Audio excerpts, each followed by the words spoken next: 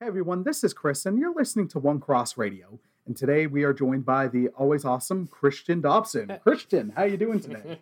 Hey, man. I jumped the gun on that intro.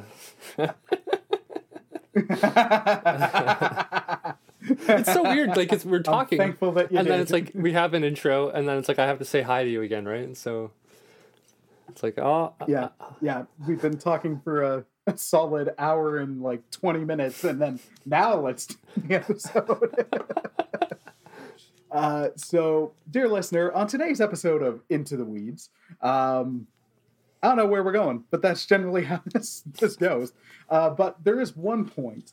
Our friend Darko shared with Christian and I and the other guys what quite possibly be the worst cover I have ever heard.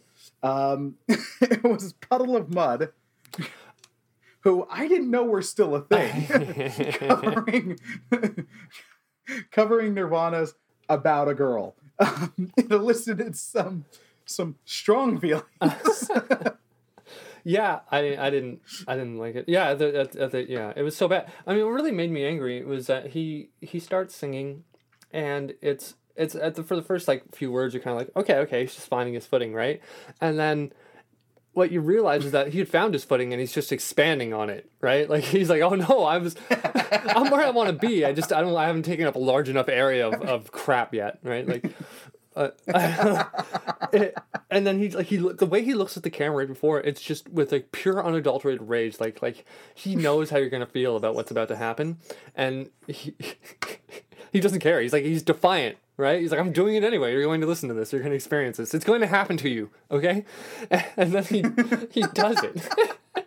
And it's just like, it's not in key, and he's raising his voice in weird places, and he's trying to make it break, like in just crap places, like in places where like someone who's never had to do that before, that's where they would decide to try and make that happen, like for the first time ever on national radio. I don't...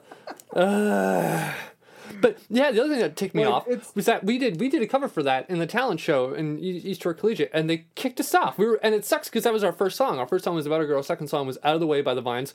Arguably not only a better song, but we did it way better. We were just like, here, we'll give them this at first, and we'll bust out the big guns. And they're like, next. And I'm thinking, we got next right there. And these guys are on Sirius XM. We're watching them on YouTube. We had to have been better than that.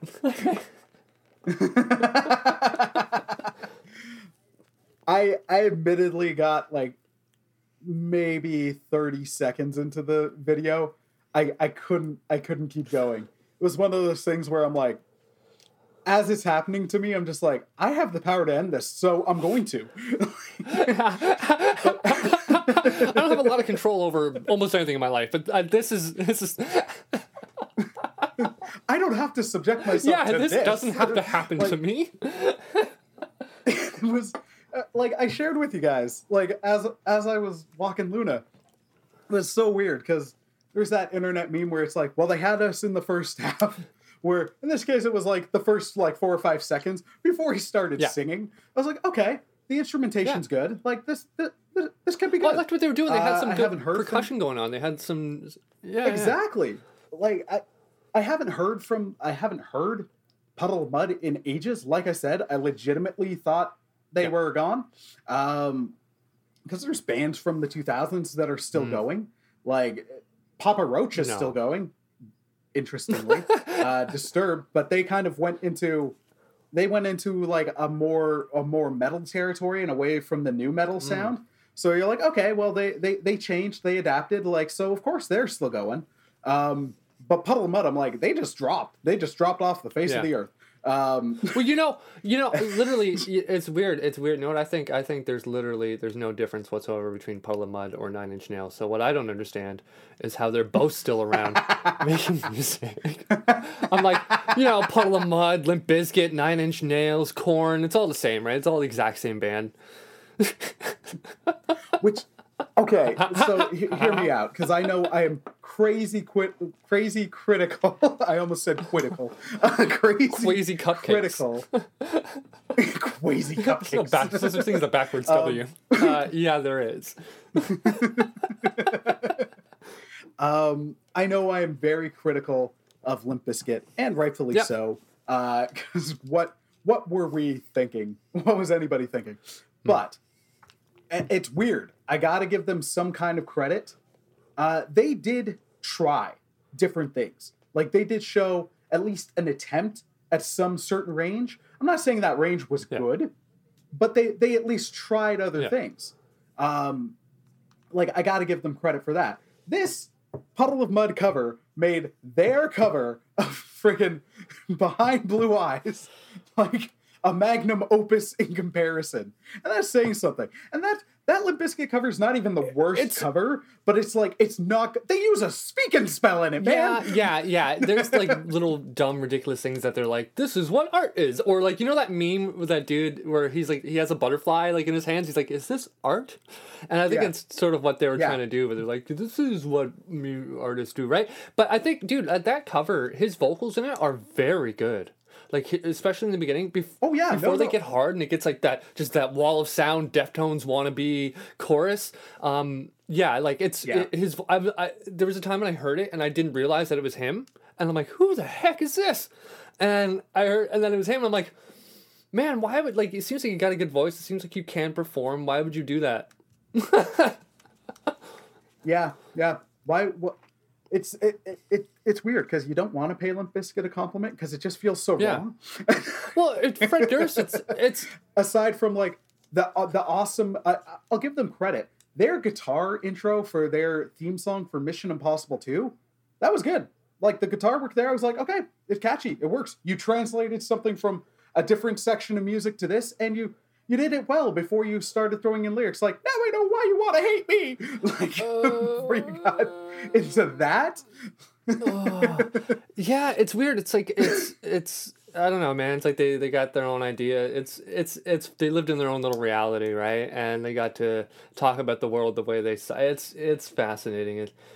I think it's because nu metal was like emo, like the emo-iest of emo, not even like good emo, like Weezer or Abandoned Pools, like, or even later My Chemical Romance, like bad emo. It was the emo-iest of emo plus like some of the bad stuff from metal, like, and then let's throw that in a pot, and then let's take some bad angst from rap and also throw that in this blender, and here's this sound, this audio turd of a sound. Well, at least few bands can pull that off.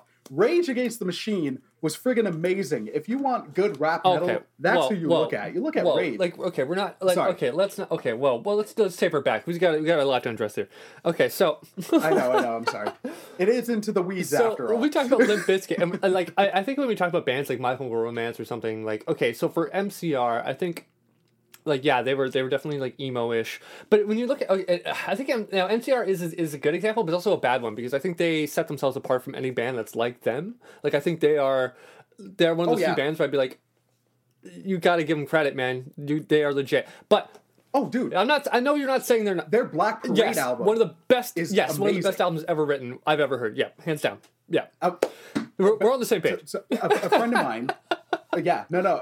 I'm just going to do it. A friend of mine, when I was working at Best Buy overnight, like we'd get to choose the music every once in a while, and they'd rotate through us. So then he was like, "I'm going to play My Chemical Romance," and at that point, all I had heard was like Helena, that's a great song. Or I'm Not Okay. Helena's. Oh, I know. It grew on me later. It absolutely grew on me later. It was early My Chemical Romance. I think for me, it was a case of the fans, the scene, ruining a band for me before I got to the band. So you got this notion about the band before you get to the band.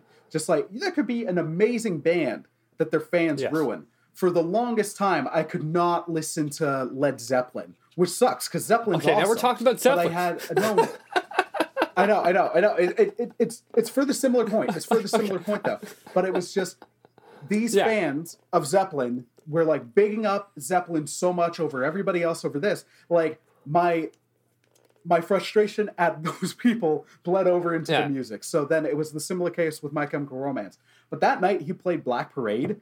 And I was just like, this is a fantastic rock and roll album. Yeah. Like, it's got Queen, it's got Beatles harmonies. It's an outstanding record. it's a great Well, album. it's amazing for so many reasons, dude. It's like they decided, they're like, we're gonna make songs in the vein of this band or this band or this band. Not only did they do it, they Yeah. made good songs and they did it very well. So it's, I mean, if you're talking about yeah. an artist or a musician or a rock band, just all of it, any standard by which you're gonna judge any of those things or these entities, they've exceeded those standards. They've excelled. Yeah. I think they're amazing. But if we're talking about, like, you know, a lot of those emo bands, they had like the dignity of being like they weren't. I don't know, man. There's something. I don't know. There's something. It's almost like they had this awareness, like, yeah, we're dweebs, right? Like, we kind of get it. Yeah, we're kind of dweebs. Yeah. But with Limp Bizkit, we're like, no, we're hard as F. We're gonna go in there and we're gonna like mess stuff up and the world owes me and stuff like that. And it's just so like it's the biggest child. It's Yeah. You can't respect anything about those people, Chris. It's tapping, like, I think it taps into that teenage, that very, like, not post-pubescent, but like that pubescent / early teenage angst, like that nobody understands me. But you're 13, like, that not kind of 30. Right? Yeah, well, and that's the thing, like, that when you got to stuff like Behind Blue Eyes, which I know I made fun of, but to give it credit, it's surprisingly good. It's not like their Faith cover, I think, or their terrible cover of Sanitarium, but when you got stuff like that, you're like, that's the band I'm interested. That'd be the band I'd be interested in. When the rest of their stuff, it's like, dude, you're 13, but you're 30. You're still, and it's at times to like, oh man, I'm gonna go. Well, look at we're on music. Look at The Used. Stay with me. You know that song "Buried Myself Alive"? A grown man wrote that song, Chris. a grown adult man. Right. Whoa. Right. It's just interesting when you get this kind of stuff, because it happens in movies as well. I know I'm segueing, and I promise I want to stay on the music piece, but it's just interesting. Okay,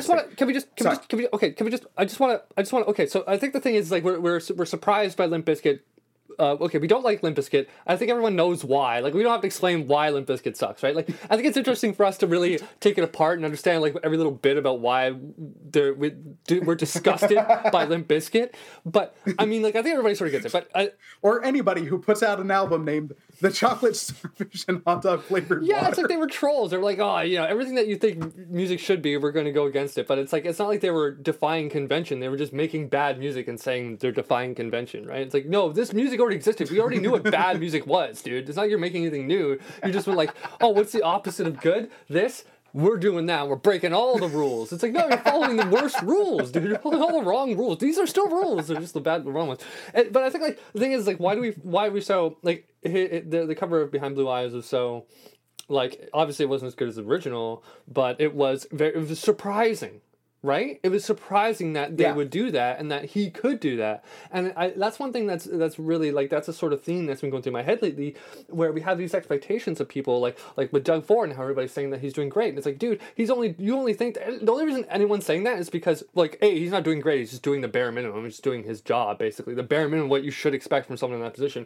But B, the only reason we think that him doing the bare minimum of that's required is so great is because we had such a terrible opinion of him in the first place, right? And it's so fascinating because it's like, you know people who, like, you're like, oh, you have low expectations for, right? And all of a sudden they exceed your expectations, and then you think you're that much more impressed by them. Or if you hear about someone, you're like, I'm not going to like this person, or you look at them and you're like, they're probably this. You talk to them, you get to know them. They make you feel like you're worse than them, and then you kind of love them almost. You're like, whoa, this is amazing. This guy, like, not only did they made me realize that I was a piece of crap by prejudging them, but now they've actually, like, comparatively, like, in our lives, what they've accomplished to me and who they are, like, I am a piece of crap. So it's little things like that where, like, it's fascinating to me how we're like, if we have low expectations and someone exceeds them, all of a sudden you're that much more impressed. Like, you're far more impressed than you would have been if they had just been that person without your expectations. Right. Oh, so what were you going to say, man? I'm sorry, because I had this idea, like, we were talking about the Limp Bizkit, and I was like, I think we could really just put a circle around that and move on, but I'm like, I got lost in the weeds. I can't not get lost in the weeds, that's why.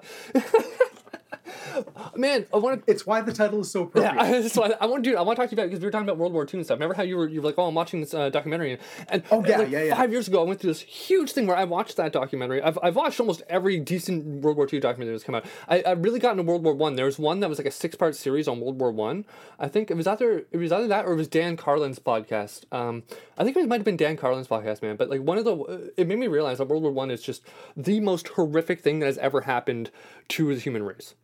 I think it is far worse than World War II. It is the worst war that has ever happened, I think. 100%. Like that we have in modern history. I mean, I don't know what happened with the Mongols. I'm sure that was terrible. Right. But just...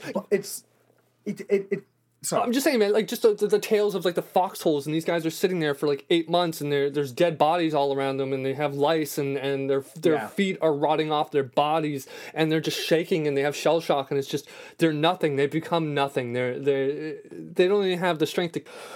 Oh, Chris, and all for men who are like, hey, just throw another 50,000 at him because I don't have to fight, and this is the way it worked, like 50 years ago when I was fighting, and they didn't learn. They just kept throwing them, and. Oh, Chris! Well,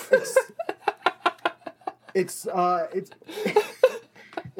interesting just because even in that World War II documentary, because there's 2 really good ones on Netflix, and what I really appreciate about them, is both World War II in color and great documentary, World War II's greatest moments in color.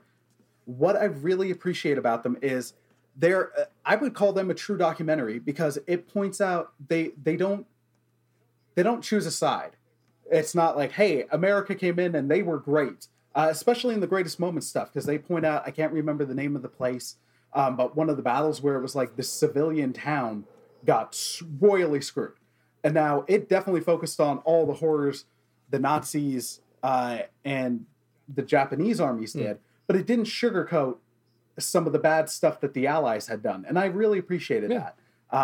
Just because I'm like, look, if I want to hear an opinion piece, I can search that out. But with world history, I'd love as unbiased as possible.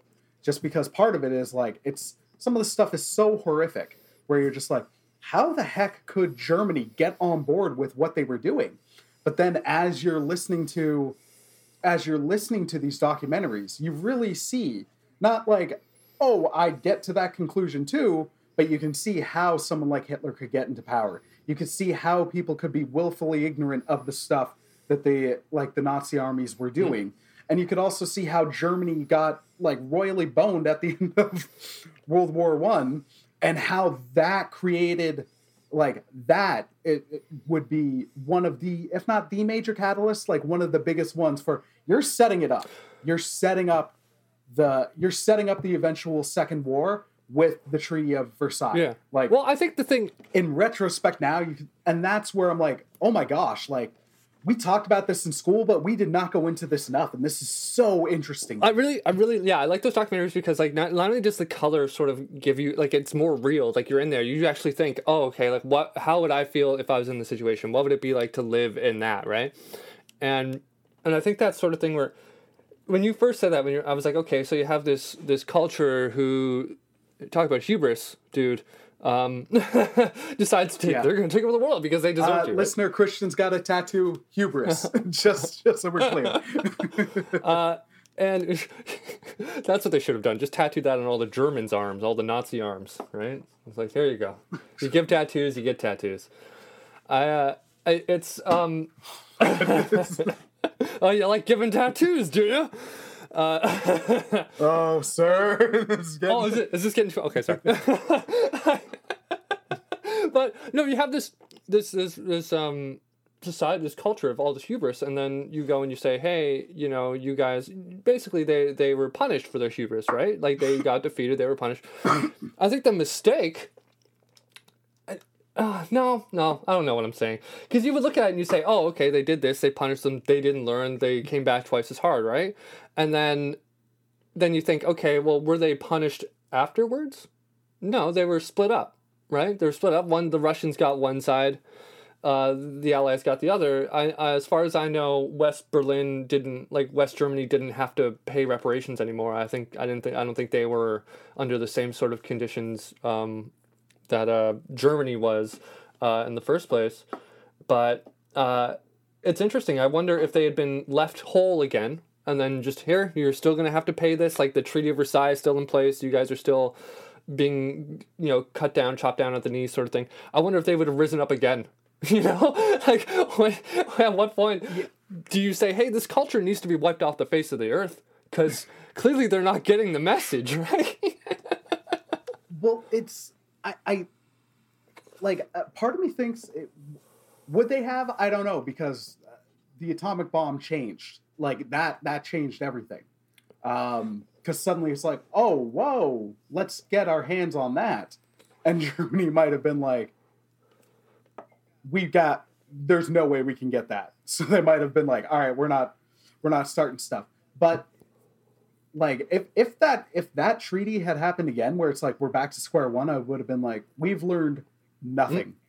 And this is like, we're setting this up again. Yeah. Like it fostered they're like a punishment, but also there were people being punished as part of the country that didn't. It's complex. Yeah, it's interesting because they didn't directly do it. They didn't participate, but they had to deal with it anyway. They had to deal with the ramifications, right? Because that's sort of what it is when you're a society, when you're a country. America. Yeah. But anyway, yeah, dude, no, and it made me wonder. I'm like, they kind of did obliterate the culture after World War II. It's almost like they did say, hey, we're not, like, I'm not entirely sure what happened if Stalin was like, oh, we're taking the East, or if it was like a thing between the Allies and Russia where they're like, hey, we're just going to split it. You guys take everything east to there. We'll take what's west, right? But if that was an agreement, then that is effectively saying this culture can't be allowed to continue because last time it did this again, right? So, but they did it differently this time around, where it still might be like, look, it's Germany and East Germany or West Germany, but it's not like, hey, there's no military and there's no funds for your country and you're paying everybody. Like, they really got that country really got put on. So then now, like, as I've been watching these documentaries, I'm like, because it's the first episodes or so that really do the setup work, where I'm like, yeah, how could anybody be surprised that this happened? Yeah, it's that retrospect where you're like, if any other country does this antagonistic thing, like, of course you want there to be justice or whatever. Yeah. But at the same point, you're like, look, you need to do something here where it's not going, like, you might have done something in response. You could have been defending, but look, it's war. There's going to be absolute mistakes and horrific things on both sides. And if you don't think so, then I'd say you're kidding yourself. So at the end of a war, it does take two to tango. At some point, yes, you're going to defend yourself. You're absolutely going to defend yourself. Yeah. But then how hard and how far you go, that is like, that's something you're going to have to deal with later. And then also, like, look at what the punishment or whatever the outcome's going to be, because if the outcome is going to be like, this is 1,000% beneficial for me and completely pins everything on this person, like, you're just stapling and setting up another uprising. Man. Yeah, I think, or another war. I think and now we're in a position where it's just mass death. I think, less horrifically. But I think in terms of Germany, like, obviously there need to be repercussions for their actions, right? Like, something needed to happen. And in lieu of saying, hey, we're going to dismantle your culture and your society, and we're going to make you into like 5 or 6 different countries, and that's it. You no longer have a national identity. You no longer are German. You no longer are any of these things, right? And it's like, they could have done that, but they didn't. They're like, okay, you get to keep your national identity. You get to still be a country. You get to be German, but you're going to have to, do A, B, and C. And I think the issue was where the Allies messed up was not making it a dynamic sort of scale upon which to make reparations, right? Because eventually it got to a point where the Germany was just being crippled as a nation, right? It wasn't being allowed to progress. It was in debt, like, it was being destroyed, right? It was being destroyed by its reparations that it had to make. So, I mean, it not only from like just from a pragmatic standpoint, they should have made the rules more lax on a dynamic scale, like along a time, because that they wouldn't, like, just, again, pragmatically, not to be like, okay, you deserve a little bit of mercy as time goes by, but just to be like, oh, okay, if we don't do this, they're going to rise up again, and blah, blah, blah. But at the same time, you can make the argument that, like, they never expected them to, and even when they did start to rearm themselves and all that stuff, it was completely legal, although nobody did anything because everyone was still reeling from World War One. Oh, exactly. It's... It's... Like, you can see how the stuff happened where, like, I'll still say, like, in my opinion, and I'm not the most educated on this. The Nazis were right. I know what you think, Chris. You don't even have to say it. Let's just move on. You know, we all know. No, it's just like, yeah, as you pointed out, like, the U.S. I think was even helping a bit, but then they got hit with the Great Depression. They're like, nope, screw you, you're on your own. Yeah. And then there was the documentaries even say, like, there was a perfect storm of things happening that led to World War II. But I do think that a huge if you take out the strictness, or tone back the strictness of the Treaty of Versailles, then it would have been much less of that perfect storm. Like, there might have been a couple more dams in the way before the flood just hit, so to speak. Yeah. Like, because one thing I love about the documentaries is they do point out, like, it's not, Hitler didn't come out with his crazy Hitler stuff right away, but that also wasn't hidden, because Mein Kampf, which is horrifying, he wrote before he was in charge. Mm-hmm. It's just like, okay, he knew how to dial it down, but it's still like, you could see the pieces there. It was just people like throw so much crap at the German people. It's like, well, they voted him in and he was this obvious monster. It's like, well, yeah, but look at the crappy, like, the terrible, terrible time that had just been inflicted upon them. And then here's this person where he's doing enough where it's like, yeah, there's these crazy stuff, but there's also this good stuff talking about us being restored. That's going to appeal. That's going to appeal. Yeah. And it's where you can be willfully ignorant of some terrible things of your elected official. Here's the thing. Just because we were talking about, like, those human biases, right? The things you got to watch out for. You're like, I'm a human being, so I know that A, B, and C are always true about me, no matter where I grew up, where I was born, who my parents were, what country, anything. These are true about me because I'm a living, breathing human being. One of those things is that sort of that pride, right? Where they're like that pride of, like, my country, my nationalism, identity, team, tribe, group, all that stuff. And so I think that was especially, like, the Germans seemed especially affected by that. But I think the thing that we really got to remember is, you know, it was the 30s.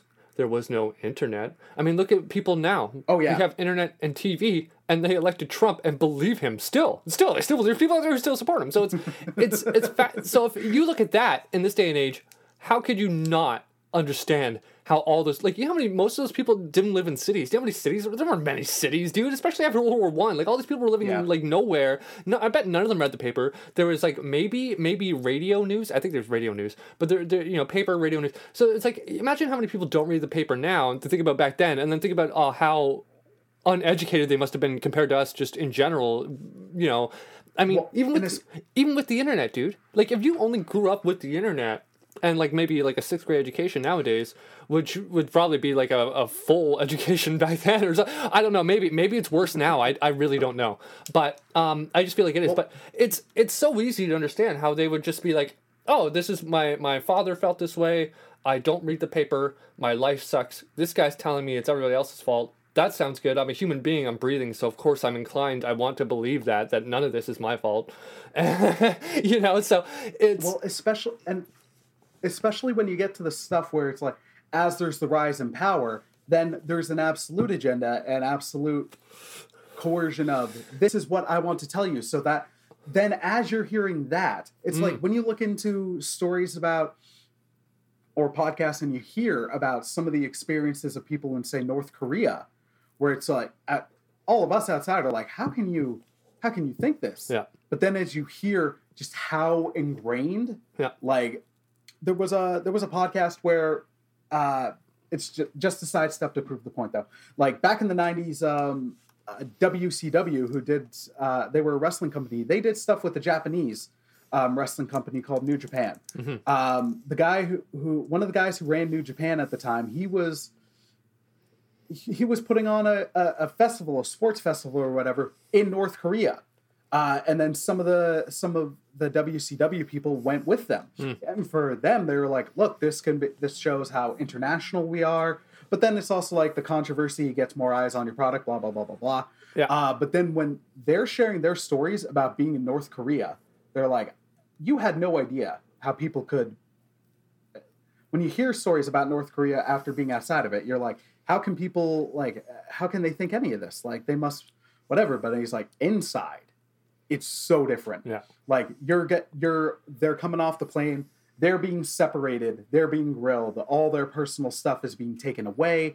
Like, whenever they are together, someone from the government was officially with them. When they are giving statements, it's like, you are reading this statement.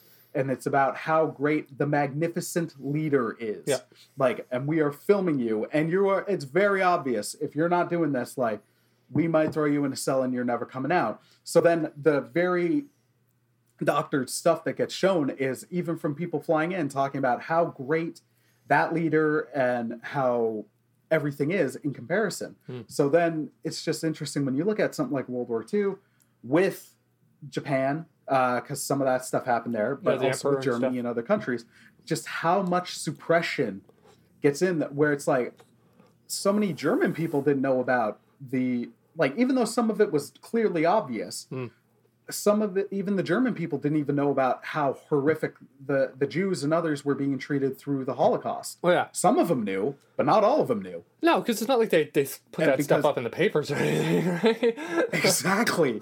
But it's just interesting, just as people now talk, like, how could anybody think that? And how it's like, it's understandable. And that's something I really appreciated about those two documentaries, just how they weren't trying to be like, oh, hey, these people good, these people bad. Yes, they showed, like, these people and their actions substantially worse. Yeah. And it did show, like, the British Army doing good. And I'm not saying it painted anybody in the light, because historically I don't think you could equate the British Army in World War II at the level of the German army or anything like that. Yeah. Or the Japanese army. Like, it's just showing the actions and letting you judge for yourself. Yeah. And I really appreciated that. Well, it was a documentary series I started about the Vietnam War, but then as I've been reading into it, it's like that one, the Vietnam War is such a controversial topic that it was just this documentarian, I can't remember who it was. There's stuff where, like, people who like historians have been like, they deliberately didn't include this part because this part undoes the narrative of what this was pushing. And that's where it's like, I hate the narratives. If I want to read your opinion, I'm absolutely open to reading your opinion. But in the case of a documentary, just tell me what happened. Like, don't give me your spin. And that's why I don't like Michael Moore films, because those are borderline propaganda. What? Yeah, it's true. It's funny. I've been thinking about that lately too, because we've gone to this, and it sort of goes back to, like, how could people think this? And we were talking about China and stuff like that, and I was sort of thinking, like, you know, we have all these combating narratives, or these narratives that are sort of fighting against each other, and recently I've been thinking about, because I've been trying to figure out, like, how are you, like. Because we've gotten to a point where if you believe something, your opinion has become the truth. It's become the fact, right? Like, and I've just been thinking, like, because you were saying that the narrative of the states and the narrative of the narrative of the Allies and the narrative of the Axis, and it's like each has a narrative, but there's clearly a lesser of two evils, right? And I think. It was interesting because I almost got into an argument today with this guy on Reddit where he was like, yeah, have you seen that picture of all those white trash idiots protesting in their pickups and stuff, and then, like, they're blocking off the hospital entrance and stuff like that in the States, and then there's nurses that have made a line so that they can't cross it. Yeah. And one person was saying, oh, are these nurses, like, do you know if they're actually nurses? Are they paid people to do this? Is this whole thing? Because, you know, a lot of stuff has come to light in the past few days where all of these protests, all these right-wing protests, they've all been linked back to one single person who, in a single day, made all these groups, and who in a single day made all these events. and or not a person, but an entity, right? A lot of people are like, it's big news now. So someone was saying, oh, maybe the counter protest with the nurses has been orchestrated in the same manner, and I'm thinking, okay, but I don't even care because I agree with those nurses. And it gets to a point where it's like we're sort of in the world today where it's like you're not allowed to do that. You're not allowed to you're not allowed to choose which narrative you want. You're like, where I'm like, even if these nurses are paid actors and they're not actual nurses, they're right. And it really starts to make me think where I'm like, I don't even want to participate in any of this anymore because you can't be right anymore. There's no reasonable standard. There's no standard of reasonableness. And it gets me back to, and I think that's sort of the point, right? Where these astroturfing campaigns and stuff like that, even in the last election, there were events put on, like, a pro-Muslim rally will be set up across the street from a pro-gun rally, and they're both done by Russian propagandists, right? And the whole idea is to get people to think that there are people out there who believe things that they don't, and that they want to take stuff away from you, and then, like, get them to fight against each other, right? Oh, crap. What was I thinking? Oh, yeah. So it's the narratives. Which narrative is right? Because I think there's always going to be a narrative, right? And it's like, I'm just trying to figure out, like, obviously the Allied narrative is the right one. I mean, how could you argue against it, even if they're lying to make themselves look better? It's like, yeah, but, they weren't burning, they weren't cremating Jewish people against their will, dude. Like, let them tell the lies they want. Exactly. But I just want to say one thing. I want to, with China, like we were talking about how can Germans believe this or how can North Koreans believe this? China is the most fascinating example of that. There's instances online where people have gotten into fights with Chinese nationals, and the Chinese nationals will crap on their government, and they're saying, yes, our government does do that. We hate it. We don't want our government to do that anymore. And you know what? Your government does this, this, and this, and we hate that. We don't want them to do that. And the Chinese people are like, they can't fathom that someone would be like, wait. We just insulted your government, and you're agreeing with us? That's not a burn to you? And they're like, no, you idiot, because we have free speech. Because our government isn't God. Like, our government isn't, like, it's just, they're working for us, and they're not doing a good job, and we're mad. And it's, and the Chinese, and that's the Chinese, like, oh, that's their culture, man. I'm not saying it's a racial thing, I'm saying it's their culture. They cheat to get ahead, literally. Like, no one, there's so many online gaming competitions and organizations that won't allow Chinese players to play because they, like, to them, if you don't cheat, you're an idiot. Like, literally everybody's cheating. Like, it's like if you don't take the avenue that's provided to you to get ahead, then you're dumb and you don't deserve to succeed. And you can see that in the way they deal with us, and the way they take advantage of our real estate laws, and the way they take advantage of the biggest thing is the copyright laws all around the world. They're huge and notorious. So you're not going to find anyone who will disagree with the fact that China is built a large part of their economy on other countries' innovations, right? It's it's fascinating to me that these people, I don't know, dude. It's scary. It's fascinating and it's terrifying that China exists, and that these people they don't understand and they don't care. They're happy to be, and it's sort of what I think when I watch these conservatives, these I don't know who call them conservatives or right wings anymore. They just these nut jobs, right? Who are protesting the quarantine order, and it's funny because a lot of these people, I would imagine, they talk about they probably use that nomenclature and stuff like that, and it's like, you're getting by corporations and big business and Russian trolls and right wing think tanks and stuff like that. Like Chris, I don't know what I'm saying anymore, dude. I don't like talking about this stuff. I don't want to participate in the world because I can't organize it properly in my head. I can't do it.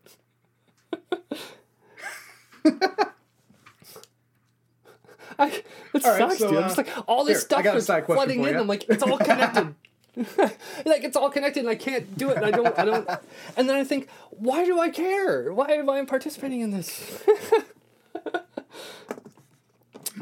So, just because the way you ended that train of thought, it reminded me of this great meme where it was someone pointing out all the flaws of, like, the trying to follow the logic of the the Terminator timelines as the sequels have kept coming. And then the final one was like pointing to stuff that was in different franchises. Like, wait, where's old Biff? How did this just it just reminded me of that. All right, so I have a random but serious question for you, sir. Oh, good. What did you think of Weezer's Teal album? I thoroughly enjoyed it. I liked it. Yeah. Right? Yeah, like I didn't enjoy their Black album, but I enjoyed their Teal album a lot. What happened on the Black album? What was that about? It was kind of like electropop a bit, or a little bit more of that flavor. It's so funny with like Weezer. We've talked, and man, I've realized how much I miss talking music with people, because music used to be such like, especially when we're younger, like music is like, that's my identity. What I listen to is who I am, and all that stupid crap. Politics is the new music. Politics is the new music. Oh my gosh! But we're making that a shirt. Like we're making that a shirt. But yeah, it was so just with Weezer. Like I genuinely love that band. I've only grown to appreciate them so much more. One of the things I like really love about them is I feel like maybe they're getting to the point now where they've always done it, but there's always been like this at times half apology for it. But they do what they want, right? They can. That's the thing. That's the kind of band that can do whatever the heck they want, and I think they should just embrace that. Like we got I can't remember the name of the album, but it had the song "Back to the Shack," where it was like Weezer's comeback album, and then their following album that had California Girls or whatever it was on it was hailed as more like a return to classic Weezer. And there was like this in the lyrics, it's like, hey, I forgot that disco sucked and all that, where I'm just like, Rivers, I get that you're like, the fans have been bashing you on the like on the sound and all that just because you've gone in a different way, but also just do whatever the heck you want, because there's so much fun to be had with that. Because when Weezer does just whatever the heck they want, like the Teal album, you get Happy Together, which I'm like, that was the cover I didn't know I needed. Weezer doing Happy Together just makes sense. Like, it's perfect. It did a really good job. I watched this thing with him, and I'm sort of jealous of his setup and the freedom with which he has to make music. But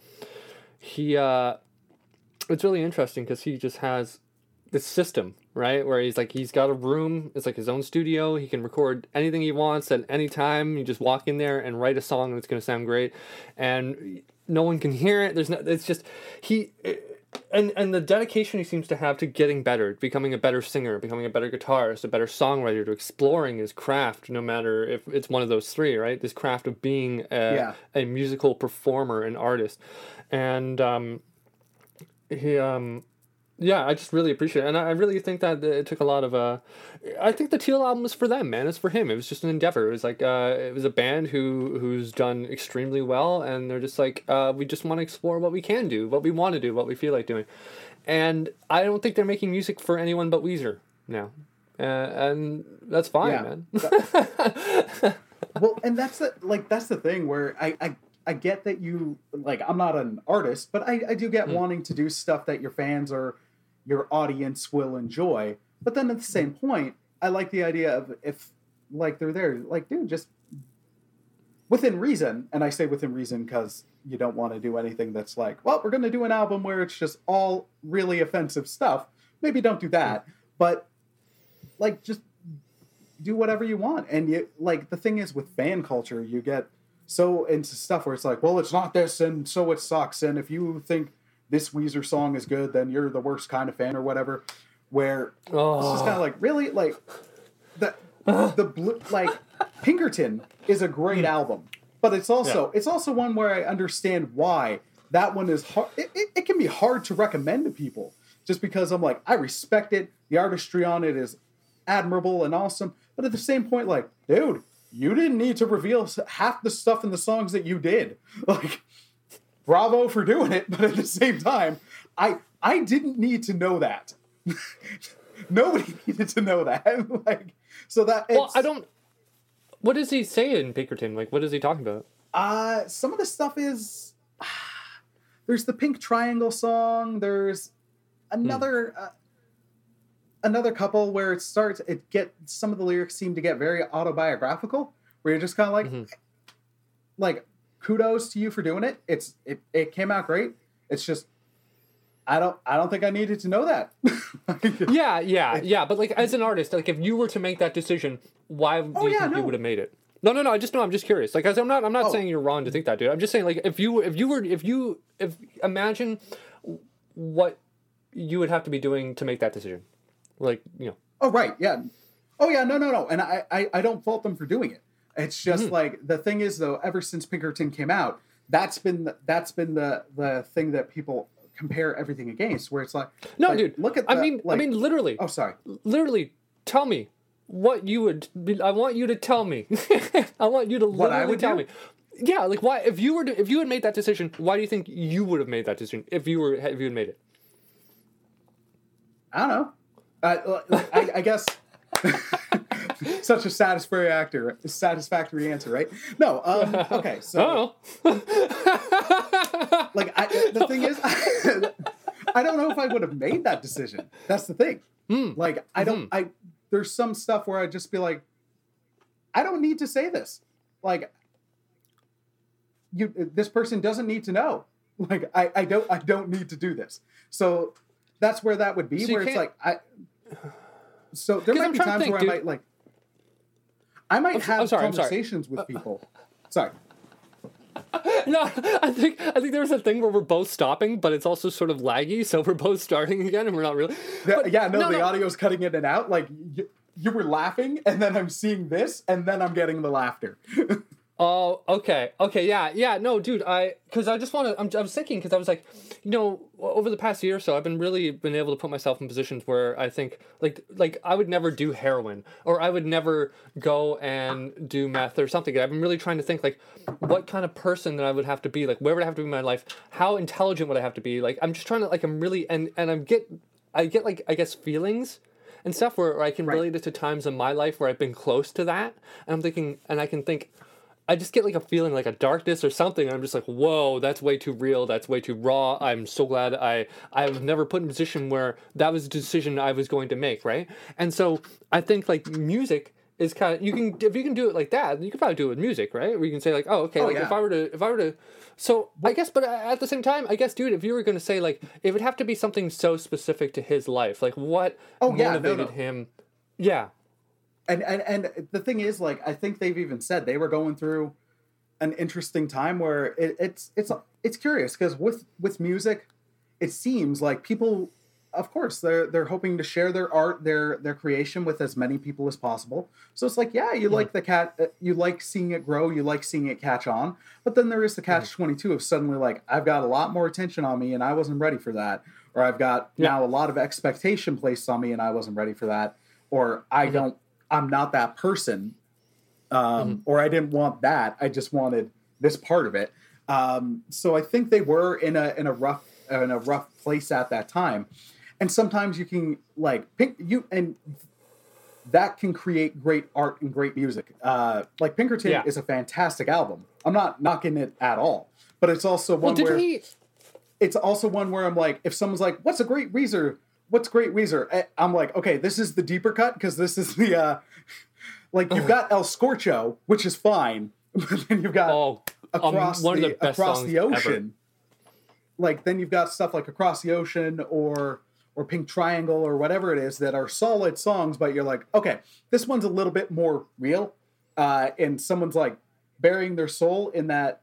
Unless you've had this relationship with this person, it's this stranger doing it. The program froze. What? Oh, what's happening? I'm going to pause.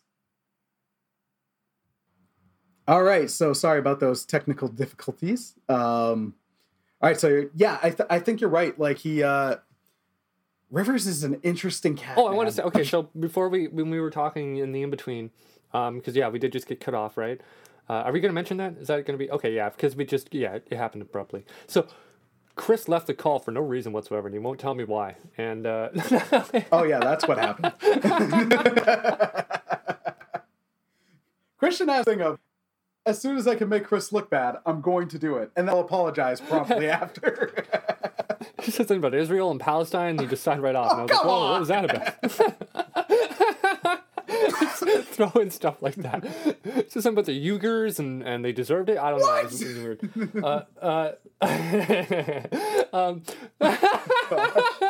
Just stop. I can see the wheels turning, and it's gonna get worse. Yeah, we can cut out all this. Just Yeah, let's just cut I'll this keep off going. now. No, but you were. So one thing that was fascinating to me, I heard this story a long time ago when Rivers was talking about how when he was writing Pinkerton, right? And when we were talking before everything cut out, I didn't realize that he was talking about Pinkerton when this happened. But so what he did was he got obsessed with the fact that one of his legs was shorter than the other, even though I doubt it was. I don't even think that's actually a thing unless it's like dramatically shorter, like an inch or two. But it wasn't even that. I think it was like less than an inch. So he went to the doctors and they're like, we can't do anything for you unless, of course, you want to break your legs and then reset them. And he was like, that's what I want to do. So that's what he did. He had his legs broken and reset so that they would be at even lengths. And he spent the whole time while he was getting better in incredible pain writing Pinkerton. And I think that probably has a lot to do with his, when you're sitting there, yeah, if you're mentally ill enough to be like, yes, break my legs so that they'll be the same length, even though they're not functionally the same length, functionally, maybe not actually. And then you're left there in your house alone. You're not touring anymore. You're not recording. You're just sitting there with your broken legs. How crazy you must have been to do that in the first place. Yeah, I think you're going to write some introspective stuff. Yeah, I was going to say, now it's just, when you're in those places, how it can lead to some good art. Now, I don't think you were ever a fan of this band. Yes. But I was for a while a fan of the band Finger Eleven, the Canadian. For a while they were known as like the other Canadian alt-rock band because the big Canadian alternative band was Our Lady Peace, who I only got into in my later years. Like some of their stuff is really, really good. But Finger Eleven, they had done I can't remember the name of their first album, but then like it had the song Above on it. They had a couple big songs, so they were gaining some Canadian traction and all that. But then they got dropped by their record label, and then they got royally screwed on some royalties. They got dropped. So they were in this really, really angry place. And then they did their Grayest of Blue Skies album, which is just, to me, it's still good. It's also just such that album has an atmosphere. Like, it is a depressed, pissed off album. Like, that comes across in the guitar work. It comes across in how a number of the songs are sung. There's some lighter pieces on it, but but to me, I'm like, that was that band at their apex. They did some other stuff where it's like, oh yeah, it's catchy, it's this, it's whatever. It's not for me, and other people can enjoy it and right on. But I'm like, they could not recreate that album because that experience directly informed that album. So it's just really interesting how you can like get that art from those bad places. But I can recommend Grayest of Blue Skies a lot easier than, again, Pinkerton. Just not that Pinkerton's bad. It's amazing. But like I said earlier, it's got some deeper cut stuff where you're like, hey, this might be stuff I might share one-to-one with a friend who I've had this relationship with for ages, instead of, hey, everybody, here's my deepest thought, where it's like, whoa, dude, I was just asking what you thought of the fries. Yeah, yeah. Well, okay, so... Okay. Yeah. Well, I don't know, man. I don't know. I think maybe we could leave it there because I'm thinking because now I started to think like, man, that's the point of art, right? Like that's the point. No, and that's fair. That's fair. But yeah, yeah, and I think the thing is the crux that we're sort of resting on here is marketability or viability in the market, balancing that with getting, I guess, too much in your own head, or wanting to make too much of your own stuff. Like, I guess, but that's really a decision they have to make themselves, right? Like, do you, Right. yeah. And I think Weezer's making the decision where, they got the fame based on writing songs that they liked. I assume they wanted to be famous. I assume they wanted other people to like their songs. But I think as you get older, and other people's opinions start to mean less to you, and you don't seek validation from the outside world, you sort of start to cultivate it within yourself. I think that's what we're seeing with him, right? And I think other people, some people might say, hey, it doesn't seem like he's maturing. It seems like, if anything, he's regressing. But maybe for him that is maturing. Maybe for him he had too much pressure on himself. Maybe for him letting go and doing what is fun is a growth. Maybe that is progressing. Well, we talked about this before we started recording an episode or two ago, where with, like, say, Rick Rubin. Rick Rubin's the producer. He produced, and I know the Red album. Sorry, yeah. I know that's a sticking point for you, and that's fair. Oh, you want to get into it? Wait, what? How? Oh, no. I know you don't want to get into it because I know you want. That's the one thing you want to avoid, Chris. But I want to know. What do you? You tell me to my face. What? Like what? What do you think I think? Like, what do you think? Like, oh wait, no, you know my opinion about Rick Rubin, don't you? Yeah, because we've talked about this, just not on this. What is my opinion about Rick Rubin, Chris? Please. I believe the short version of it is you find he gets a lot of credit when he might not necessarily do a lot of the actual production side of the producing. No. Am I off base? No, not at all. I think, like, he because I think there is this, like, this sort of, like, Zen art to being a good producer or mixer where, like, there are times when it is more about not doing anything than it is doing something. But almost every time I've seen him just laying on a couch, like, and it's like, you're not behind a desk.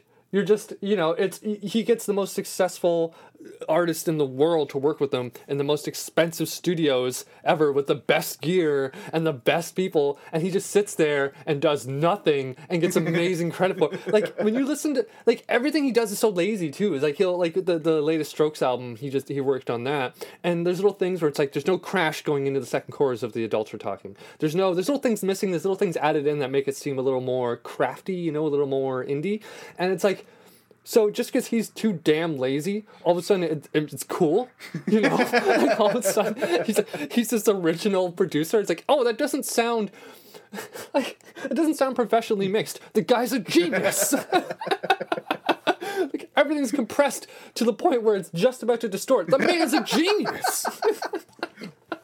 I don't.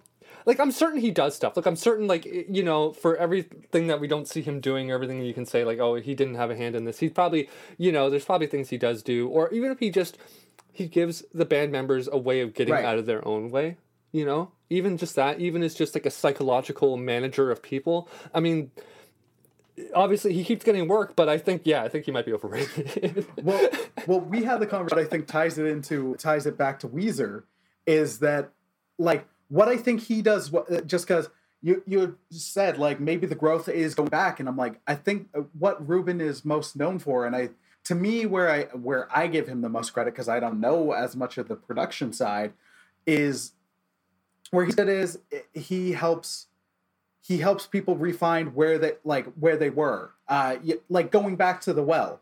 But then going back to the well doesn't mean, like, oh, I'm back to being 13. It's, where was I? And then bringing the knowledge and experience you have now to that place, and then applying that to your art, to your craft. So that's where I like a guy like him. So, like, you saw how it worked with Johnny Cash, like the American albums that were his comeback albums. Like, that was Rubin basically being like, look, we're just sitting and we're recording. And then Cash, like, without the pressure of, like, oh, I've got to do this because this was successful. Or in the case of Metallica with the Death Magnetic album, where every album from the Black Album onwards was produced by Bob Rock, and he was very hands-on, and he was helpful to the band. But then it also is like, all right, what's the goal of where this? They're like, it's like, look, the goal here is just you guys being you guys, just going back to, like, figuring out who you were again, but like taking who you are now, applying it to who you were then. So that's where I think you can revisit your earlier stuff and still have it be growth, because it's that melding, right? That there's, you know, there are more than one instance wherein he's been credited with doing that, with taking someone who's gotten lost in themselves or who has lost themselves and sort of bringing them back to what made them or great or special in the first place, right? And I mean, yeah, I guess he's unique in that sense, because a lot of producers or sound engineers, they don't, you know, I guess they're more... Because when you think of what a producer does, and then you listen to like what he's done with the bands, and you listen to their other stuff, and you're like, how is this different from their other stuff? Like a lot of his most recent collaborations, I've listened to it, and I'm like, it doesn't seem like he helped these people at all. It really doesn't. It seems like they were like, we're going to do this new thing, and we're not confident about it, so we're going to get this big name to come in and sort of be like, hey, you know, like if we made these decisions, the genius producer was where you're working with us. If he, you know, you could say he's the one who made those decisions, and if he's the one who made them, then clearly they got to be good, and I'm the one who's an idiot for not getting it, right? And I think it gives them a sort of a license to actually not put out their best, right, to not question themselves, to not, you know, I think there's this aspect of that. So, I mean, I wasn't there. I'm not a mind reader. I wasn't a fly on the wall. I don't understand. I do think, you know, he gets a lot of credit, and then I'm like, oh, I'm excited to hear the album from this band I like that he worked on, and then I hear the album and I'm like, oh, it was just as bad as their last album. Or something, you know, it's like there was no growth here. Like they just changed, they sidestepped into another puddle of crap. It was just a different color or something, you know? So, yeah, I feel like he is sort of overrated. But I mean, honestly, out of anyone, I would love to work with him. I'd be like, this would be amazing. Okay, so I was also going to say, just because we're getting close to that time where I was like, hey, we're going to wrap it this time, but now we're going to bump to 15 minutes. Earlier when we were talking music, as we were into those weeds, I mentioned Rage Against the Machine. That is a tremendous band. I remember in the early 2000s, when American Idiot dropped and Bush was the president, so at times suddenly it was very, very fashionable and everybody was political. I'm just like, man, if you want to listen to like good political music, like beyond like I Don't Like You, like critical, interesting political music, Rage Against the Machine is outstanding. Yes. And like they're still playing live. I'm just like I would love another album from them. They're not in the place I think where they feel they can. But I would love, I would eat that up in a heartbeat. No, and you know, dude, ever since Trump was elected, I was saying, like, we need Rage. Rage needs to come back. We need Rage. We need Rage now more than we did before, right? Because it's like, dude, I don't know, I think a lot of our generation, we were like, you know, we were attracted that in our teens, that was when the internet was starting to get big and we could actually research stuff. And in our teens, you know, you have that thing where you're becoming rebellious towards the norms or the stories you've been told or the truths that you think are, you know, that society has told you. So you start to research this stuff. You're like, I want the real story. I don't want the history lesson that we get taught in school. And you start to learn all this stuff about how the States and Canada and how they do these terrible, awful things and they're hypocrites. And you start saying, then you're like, oh, this is a part of my identity. So I think it's interesting because Rage came up in a time where the generation before us, like Generation Xers, they didn't have the internet. They couldn't, they got, you know, they got certain books and stuff like that. They did know certain things, but all of a sudden, our generation has all of this info, and now all of a sudden, and I think that's where it sort of relates to the American Idiot thing, where it's like everyone, now between the internet, between all the info that you have, and also your ability to say, hey, this is my identity, and present it to the world, like internationally, to the whole world, like the internet, like all of a sudden you have these everyone's sort of playing that game of like, they're using that sort of left-wing rebel ideology as like their identity, right? Where it's like now it's like it's being fed to you by like the Burger King of music, Green Day, or something like that, right? Or, that was the thing. It was like.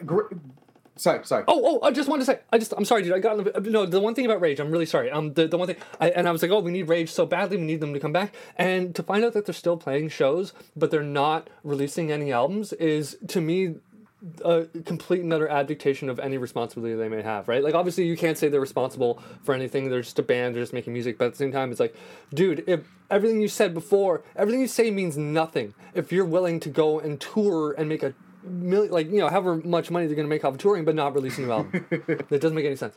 Like, you're resting on the like, everything you said back then is bullshit. Because you're resting on its laurels now, and you're not making anything new. You're not contributing to the cause. You're just, Chris.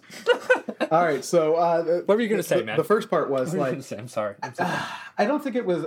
I'm not trying to say it's Green Day's intent, or anything like that. But to me, in the 2000s, you can absolutely call out politics, but it became, in cycles, it becomes quite fashionable to do so, right? Like, suddenly everything and everybody's political. It's like, now's the time, and it's easy. To me, it's easy and it's lazy when it's like, well, I do it when everybody else is doing it. It's like, well, yeah, because you're seeing success, and there's nothing to fear. So you, as a band or someone who normally is like, I'm against trends, and I'll call out people for selling out. You're doing the exact same thing right now. It could be your genuine opinion, but if this is the only time you're expressing it, this isn't brave. This isn't like breaking new ground. You're just going with the flow. Like, pointing back to Rage, who in the 90s were critical of the Bush and the Clinton administrations. Like, being fully critical of the Clinton administrations, at least in art and music, wasn't necessarily fashionable. And they were being critical of the Bush administration at that time. Also, for the most part, They weren't just critical of the administrations; they were critical of America as an imperialist entity, right? Just the history of imperialism and lies and just the hypocrisy, like that. That was what they were all about. They're like, you know, and they're like I feel like when I first learned about, like, when I like it was years ago when I first learned about Bernie, I was really getting into the history of America and what it could have been, what it was supposed to be, right? Like what the apparent ideals that were expressed at its founding meant, and I was like, oh, so the America that we have is a joke, it's a lie, right? And I think that's what the thing where with Rage, where it's like they know what it's supposed to be, right? And it's supposed to be what we're told it is, but it's not, right? Like, that's the thing. And wait, what was I gonna say?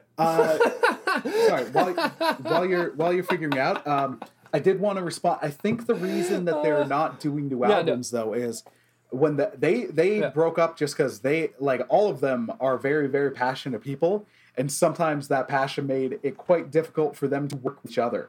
So they're like, the playing together is the part that's fine. The creating together is something that got strained, and they were like, they broke up. It was amicable because they're like, we need to do this because we might kill each other.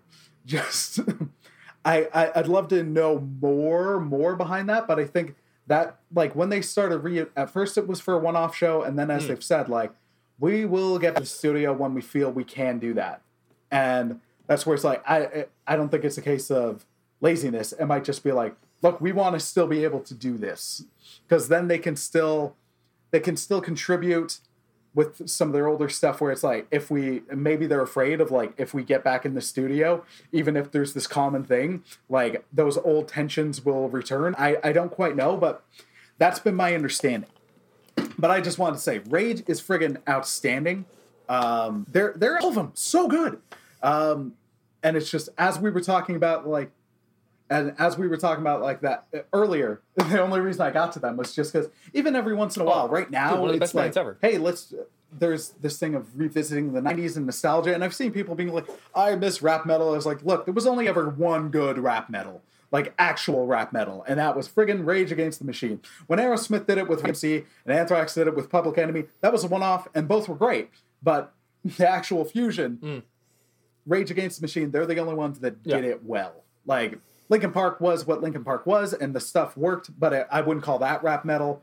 And then they went off and whatever, Linkin Park. But, like... Yeah, no, I mean, I think Rage is the only one that... You know why? I think Rage is the only one that got it right. Not because I guess there's that anger, that righteous anger there. Not that, like, loser debutante energy. It's more of like our with Rage, it's like that's real stuff, man. It's the stuff we've been lied to. The whole story we were told about America and the West is wrong. Everything is a lie. We're being fleeced. We're sheep. All that stuff. No, it's all very true. It's all very real. It's real before you lived. It'll be real when you die, right? And so none of that self-indulgent BS, emo crap.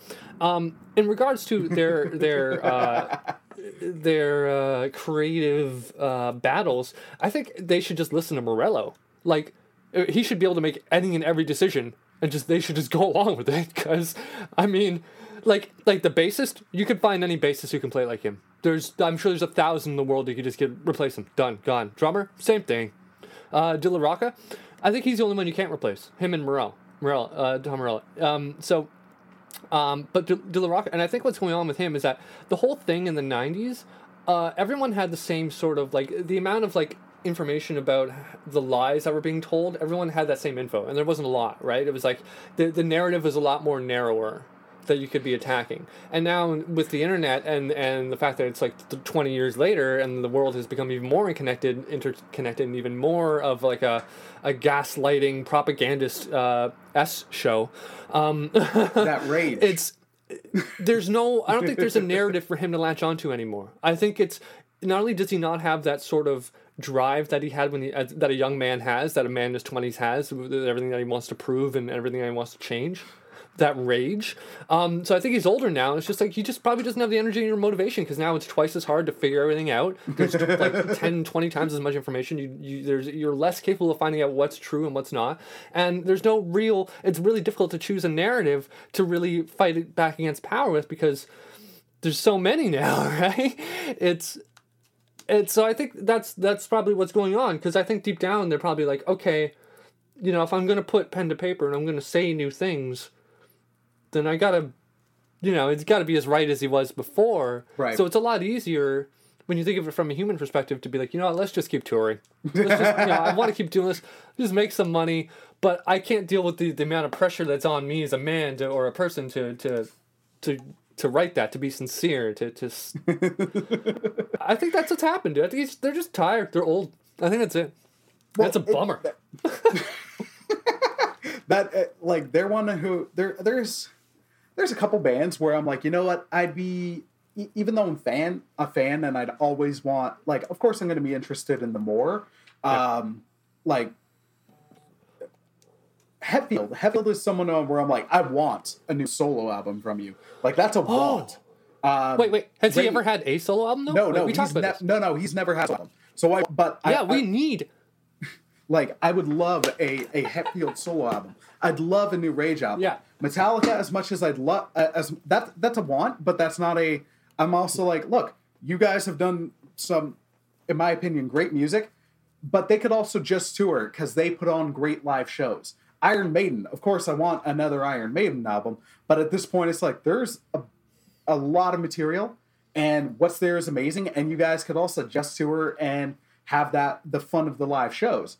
But yeah, Rage is one where I'm like, I want a new Rage album. And then Hetfield, I'd love a solo album from. Oh, dude, you know me. I'm not a Metallica fan. I'm not a fan of metal. I am a fan of sincere artists, people who are true artists, who are, like I said, sincere. And I think Hetfield is that. I think he deserves to get the heck away from that drummer. Hetfield deserves to have his own separate identity, his own separate musical identity, Chris. You understand what I'm saying? He doesn't need some sociopath latching onto him for an identity, right? I think he deserves it. I think the fans deserve. I would love to see a solo album from Hetfield. That'd be amazing. I think the thing with Rage, though, I think the problem with Rage, man, is that they that's the problem with them in the first place. They came out the gate. They're like, we have principles. We have an agenda. This is the thing we do. And it's like, you can't, you can't do it. You can't just be like, no, you can't. It's not Metallica, dude. Like nobody expects anything from Metallica, right? They just expect Metallica to play Metallica songs. But from Rage, there's this expectation of speaking truth to power. Well, it'd be like another good difference or illustration of that difference would be like, I'm expecting, like, I'd love, say, I'd love a new Will Smith album. I'm a Will Smith fan, but that is quite different than like Public Enemy album, because Public Enemy was very similar to Rage. So it's a very different endeavor. And Public Enemy is still going, but you get like the point stands. It's a very different endeavor. While we are talking Hetfield, before we wrap up, with him, the album, like in my mind, like the guy's a metal musician. As much as he loves country and other genres, like I think it would, even though it would still come out like probably metalish, it'd still be just like how he approaches stuff and like how he works songs, even when it's just covers, is interesting. There's the straight up acoustic sets he's done where like he's not the best singer, but he made In My Life by the Beatles work, which for me, I'm like, that's one of my favorite frontmen from one of my favorite bands covering one of like my favorite song from one of my favorite bands. Like I was like, oh my gosh. But then even doing like the Hank Williams song, Don't Outlaw Bit Has Done Got Out of Hand as a thrashy country song, I was like, this is awesome. Like this is just a good thing to do this. And the fact that he did it and made it work, I'm like, give me more of this, man. Just like, I'd love it. Yeah. So wait, are these from, so he hasn't done a solo album. So wait, how did he record and release, these are just live performances? So he did an acoustic song, an acoustic set, I think for a benefit. So that was just live. And then in Don't You Think This Outlaw Bit, that it was on a tribute album for Hank Williams, who had just passed, because they got really close. They got close in the 90s. The Load album, which is Load and Reload, are my two least favorite Metallica albums. They got some good stuff. One of the songs on there is a straight up country song just called Mama Said. It's like it's got the twang and everything, man. Like at certain parts, it's an interesting thing. But I'd love a solo album from him, just because when he does stuff, and he's such a good musician. He's so underrated. Yeah, yeah, dude. No, I mean, I'd love to. What's that song? And I used to know the name, and it's like it goes into this like boom, boom, like. Oh, my daddy, oh. Something like, what's that song? That Metallica song? Shoot. I know it, but... maybe it's their cover of Whiskey in the Jar? Yeah, their cover of Whiskey in the Jar. It's Whiskey in the Jar. It's Whiskey in the Jar, yeah. Yeah. That's a cover? A number of artists have done it. It's an old Irish drinking song. Like, it's just... one of those older songs that's gained traction and gotten so well known. I don't know who's the most famous person for doing it, but I love their cover of it. Dude, their cover of it, I listened to it, I'm like, this is what Metallica should be. I would love this, like, all the time. Like, they had that pop in there, but it had, like, that Metallica, just like that, that metal players restraining themselves, but it sounds like a Japanese, like, man, I don't know if you know about this, but Japanese cover bands, they're like so tight, it's like they're robots. It's like they're perfect robots who were made to cover the song. And that's what it felt like with them, were these guys who are used to just going all out, you know, B to W, B's to the W, and they're perfectly restrained, and they're doing everything, like everything's purposeful, and it's poppy, and it's good, and I thought that was amazing, and especially if it was an old Irish folk song, and they turned it into that. Why are you guys playing, sorry Chris, I'm sorry to do this, but why are you playing metal if you can do that? Because people love metal, Christian. The band loves it. I know. The basis of the name. I know. Metal musicians are true musicians. They're so far beyond me. I'm just like, how can you be so smart and play just math? Why are you playing math, dude? Why don't you play something? I've got to say, just because when we've talked favorite covers, legit, some of my favorite covers are by Metallica. They cover other songs like Nobody's Business. They can make it they can put their own stamp on it, right? While still paying a lot of homage. Their cover of Tuesday's Gone by Lynyrd Skynyrd, I love. It's got another vocalist, I can't remember his name, but then there's a harmonica virtuoso on it, and it's a jam. It's an acoustic jam cover I just recorded. I love it. Their cover of what's Bob Seger's Turn the Page. I love that cover. As much as I'm not as comfortable listening to early Misfits anymore. Yeah. Just because the lyrics go where the lyrics go. It's still like their covers of it are incredibly tight. But I enjoy their original output and all that. But I wasn't planning on getting down the Metallica rabbit hole. Just because we mentioned Linkin Park earlier, and it was interesting. Now I do want to say, bullying sucks. the joking point was fair, but also it's that part. Oh, Linkin Park, anyway. yeah, the dude killed himself. Yeah. I totally know. I forgot about that. Well, but so it's so at the time their first album came out, I remember because you lived over on Dawes at that time. We were in 8th grade. I'd walk over to your school, walk over to your house, your apartment, and then we'd walk over to school together. And on my way over, I'd be able to listen to the first couple tracks from Hybrid Theory. And at the time, I really dug it. And then they got in the end, which I'll argue is a good song. Amazing, no, but it's good. Yeah. It's good. That's one I can go back to. But for the longest time, just because by the time I got to high school, they got in the end hit, and it was such a massive single that suddenly all their stuff was overplayed. It was like a good 6 years where I'm like, I hate Linkin Park. Yeah. I can't stand them. They're everywhere. And our mutual friend Kino at one point tried to be like, oh, they're one of the best voices in music. And I'm like, the Beatles. And he's like, no, I prefer them. I'm like, no. So it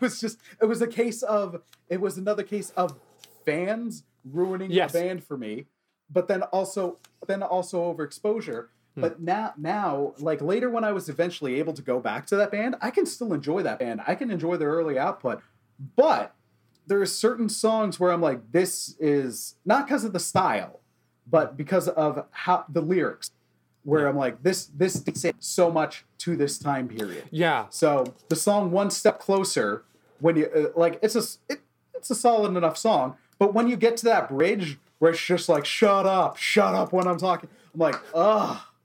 This, or another example is from a band from that time, Disturbed, when they did that "Down with the Sickness" song. Yeah, the song is what that song is, but there's whole reason, oh, Mom, do that, and you're like, what is this?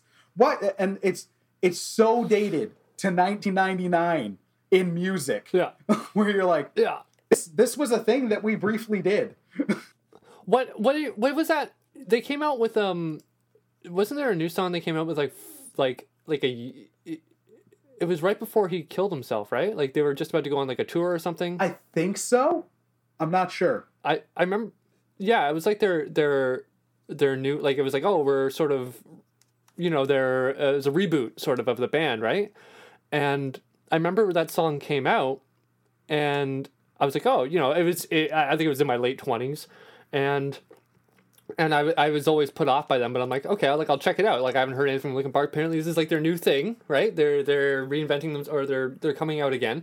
And so I listened to it, and I'm like, this is actually like, I don't think it's necessarily my sort of thing, but it's something that I can definitely say like I don't dig it, but I understand, like I respect it, right? Which is something I really couldn't say too much about their earlier stuff, like the stuff they came out with when I was young. But the new thing, I was like, good for you guys. Like, I think you found something good. Like, it's not whiny. It's dramatic still, which is like, it's all like, I'm down with something dramatic, man. Like, I like songs that make you feel like you're on the top of a tidal wave at the end of the world and it's about to crash down. Like, you're Noah right there on the cusp, and you got your boat and you're just riding it, right? I love songs like that. Like, but and it was really sad to me that he died, because it seemed like I was like, this is a band that I could actually like. This is the band that I could say, hey man, like, they're actually cool now. Go check them out, right? It was just, it was really sad. It was really sad. I mean, it's sad, period. But I get what you mean. I didn't think that was callous or anything. Yeah. Like. No. Well, I am, dude. I have to, like, there's one thing I'm just going to admit to myself. Like, I'm so long. I'm like, I'll say horrible things that I don't necessarily believe, really, right? Because in like the next day I'll say something. And it's like, but how come you're not applying that same logic to the thing you were talking about yesterday? And I realized, I'm like, oh, I shouldn't be saying anything about anything. I probably shouldn't be talking. So, yeah, I don't know what I was. I don't know, man. Yeah. Most of my opinions, even I don't. They're probably. I'm willing to be. I'm willing to admit I'm It's wrong. all right.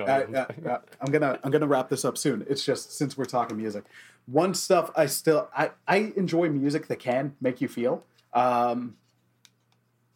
Matthew Good, Matthew Good Band was so good. Load Me Up. That's one, dude. Apparitions from the album Before Beautiful Midnight is a tremendous track. Oh yeah, no, dude. I mean, he has two of his songs are they fit that rubric, that end of the world epic, you're on a wave rubric. Load Me Up and Hello Time Bomb. Yeah. So good. Those choruses, dude. When it kicks in, oh no. It's powerful. Like I've always wanted to recreate that. Like a lot of my songs do that. Like even the ones that aren't super hard, they'll always be soft. And when the chorus comes in, it's supposed to drive you. It's supposed to pick you up. Like that's "Smells Like Teen Spirit." Those two songs I mentioned. Like I could probably name off like almost any Linkin Park single. Like when the chorus kicks in. Deftones are huge about that. That's like that's every Deftones song ever, right? No, dude, they're the best at it. Like their production, the guitars are so wide and they're so thick, but they're not like muddy. They still have definition. There's one thing about the Deftones, man. I don't know. They do guitars like nobody else does. It's been a long time since I visited the Deftones. Oh man, that takes me back. I might have to visit them later. The other band, I can't remember the name because it's mostly just one guy, but Abandoned Pools is a terrific alternative rock band. So they're I don't even know that band. Where you'd know them is they did the theme song to Clone High, but then also. They had a song that featured in that show like once or twice, Start Over. But their second album, I think it was called Renegade, is really, really solid. And it's got the song Renegade is a great song, but then also Maybe Then Someday and the Goodbye song, both of them, I'm like, those, especially at the time they came out, they beat the entire emo game. I was like, this is the best like non-Weezer emo I've heard. And that like it was also pre My Chemical Romance, which I argue is a different kind of emo. Like, and again, that Black Parade album is just so bloody good. Yeah, man, I it's so interesting with music how I appreciate it now, especially talking with guys, just because when we're young, we were so wrapped up in like.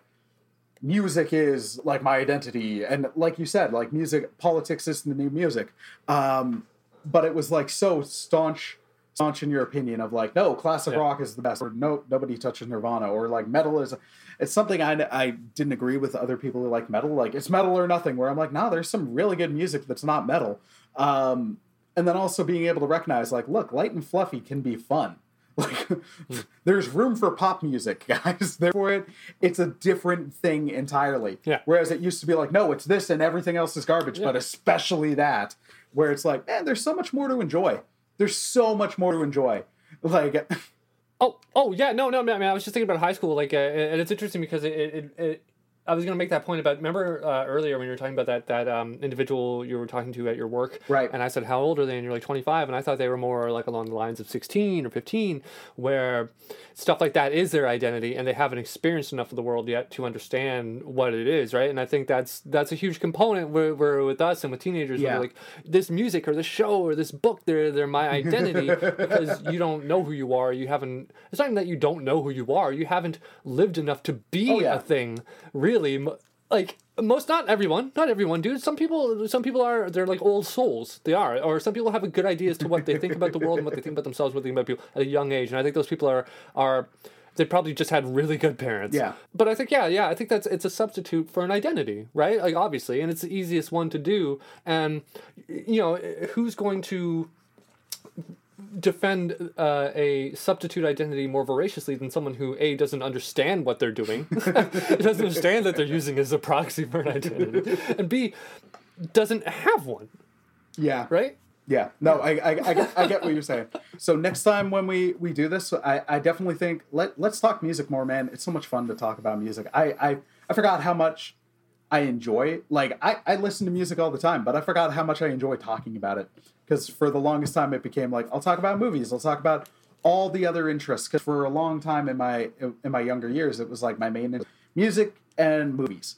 But then it's discovering like other things, comics, video games, and all that, where I'm just like, man, I miss talking about like how good the Beatles were. Oh.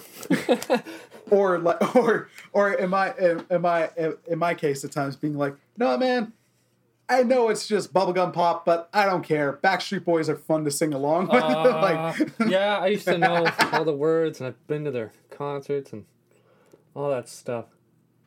Man, dude, if Jill and I are having a carpool karaoke, you bet we are throwing on The Call by the Backstreet Boys. It's just a blast to sing along with together. Like it just absolutely is. Like, and it's just the fun that like that's where I've been with music for a while. I started a while ago, but now we're at, it's like, look, it's so many times we have this all or nothing. Like it has to be this and it has to be this always. It's like, look, if I want some deep artistry, I've got people I can go to for that. I've got the Beatles that I can go to for that. The Beatles is a great example of a band who also, like, if I want the light, fluffy bubblegum stuff, I've got the earlier stuff as well. Like, if I want something deep, I can go to Prince. I can go to, if I want something fantastical or historical, I can go to Maiden, Iced Earth. You've got so many things, so it's just like, why just pigeonhole into one, right? Like, if I want something like that's gonna get me amped up, I can go to like Rise Against because they're catchy and good. Those things don't have to be exclusive, but no, I think that sort of.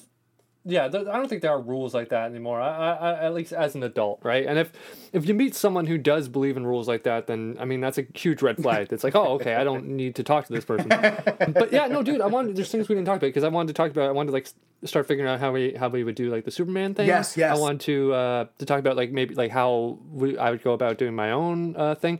And I like what you said. Like I like how when we start talking about music, we really get into it. Like it's really, and I think other than like, you know, the way it's different from like politics or the other sort of stuff is that I think we both were a lot like there's not a lot of facts. No, it's opinion. That you have to know. There's not a lot of truths that we got to keep track of. So it's like the subjectiveness of it, and that's what I enjoy about it. Yeah, it's our tastes mixed with the subjectiveness of the you know the subjective nature of the topic mixed with us as people and the way that we sort of view each other and music and it's I think it's a very good like it's rare. It's like there's like a little dip, and when we get into talking about music we sort of get in there and it's comfy and it's cool, and I like it too, man. But it made me think about how we were talking about like focused episodes and stuff, and there's this part of me that's like I really want to do them because I listened back to the episode we did last time and I realized I'm saying all these things that like I sort of believe, but it's more passion than logic, and it's more passion than information and facts, and I'd really like to, if I'm going to express my opinion to other people, then I'd really like to get everything down, right? I'd like to, if someone were to say to me, oh, I feel this way about what you said, or what you said was wrong, I'd like to be able to say, oh, I have these facts right here, you know, support my opinion. And it's one, like, I just came across as someone who's slightly knowledgeable, more passionate than pragmatic, and I don't like that. I didn't like that at all. I was just like, I shouldn't be talking about things that if I don't know the entirety of it, right? And I'm like, a good way to combat that would be to sit down and do research, and we both come at it and say, this is what I learned. What did you learn, right? But at the same time, that's a lot of work, and I'm like, man, do I even care about any of this stuff? Like, do I have a stake in the world, period? Like, do I? I'm like, do I even care? But yeah, man, that stuff is really, I don't know. I think that's something I'm sort of trying to decide for myself lately, where how much do I want to participate in the world, right? Sorry. And if I'm going to, I don't want to do it flippantly. I get that entirely. It's heck, like, why most of I do feel like on this podcast, the times we do talk about real things or heavier things, But it's also like, it's why I enjoy doing the like, I like talking about nerdy things. I like sharing the opinion. I like to get knowing other people's perspective. And it's easier to do that through those things because you don't have the subjective weight, right? Like you can now, as you're saying, like we can prep. A great practice example of that is we are going to do that in series. So one of the ones we could do is it could be like, hey, why don't you and I visit? Here's a practical example. We can Superman 2, the original, the film. There's two cuts.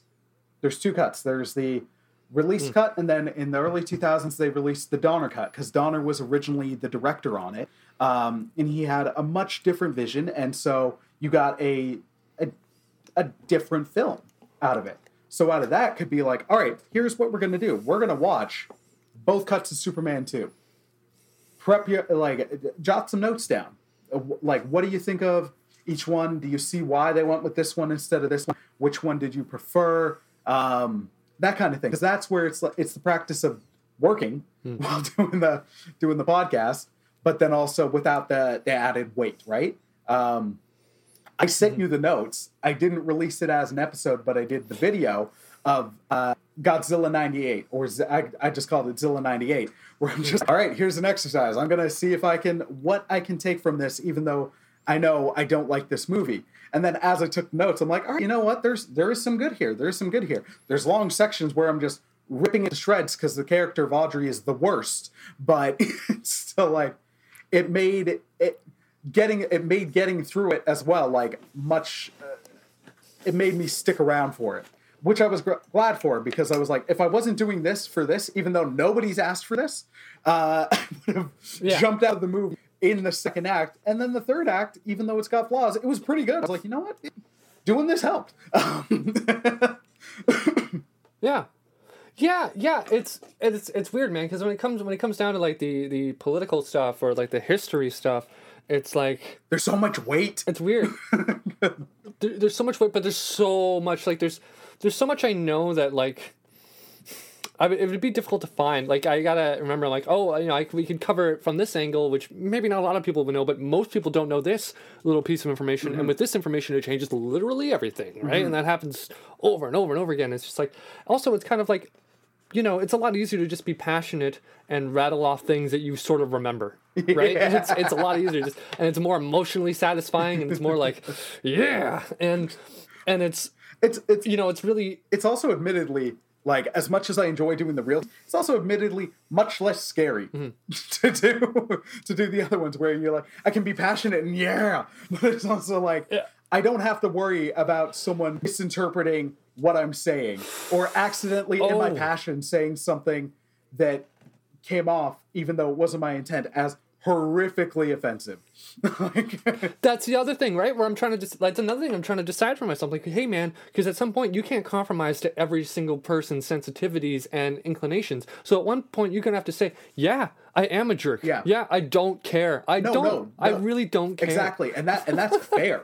That's fair. But it's also just like it's a challenge to get to there. So I think, man,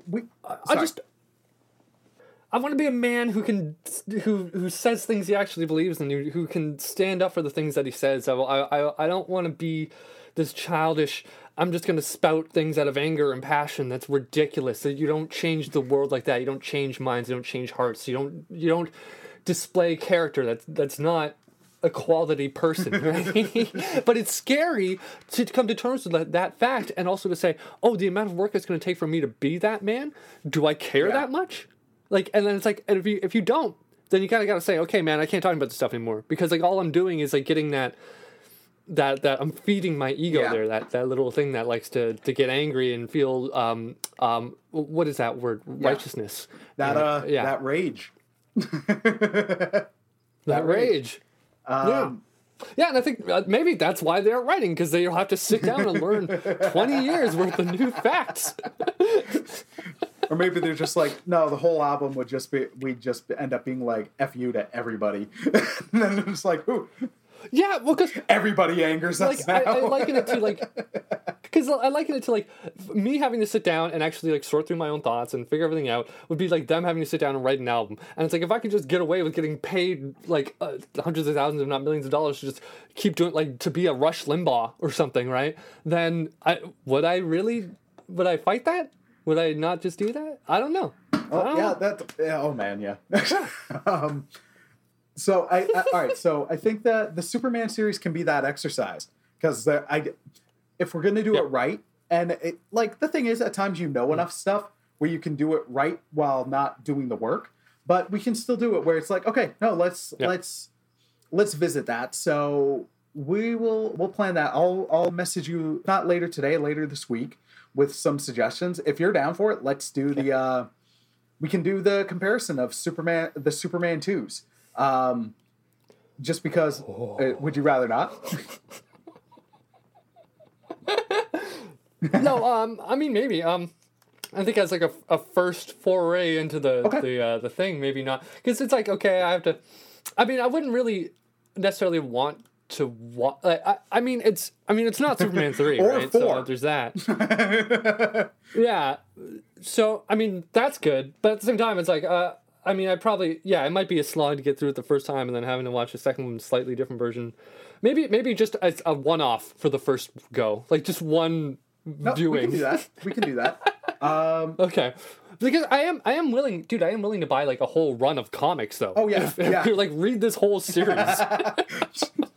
The DVD one, the movies is cheaper, but I get what you're saying. Okay, yeah, no, yeah. I'll message you with some ideas for later this week.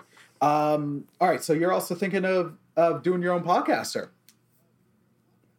Yeah, man, I really am, because like again, we have all these funny episodes with the 5 of us. I'm like, we shouldn't be wasting them. I mean, and then there's also, but I'm thinking like I don't know what I would have to offer, right? Like I don't. Well, okay, so here's the thing. For me, at times where I'm like, I don't ever ask myself that question. What? You never asked yourself what would I have to offer? Yeah, no, I just try not to. Well, that's healthy. That's probably smart, dude. Just because, like, I do feel I have stuff to offer. I do. But at times, the reason I don't ask myself that question is the anxiety and the depression, the existential crisis that comes with it. So the thing is, like, what I live in that. That's like baseline for me.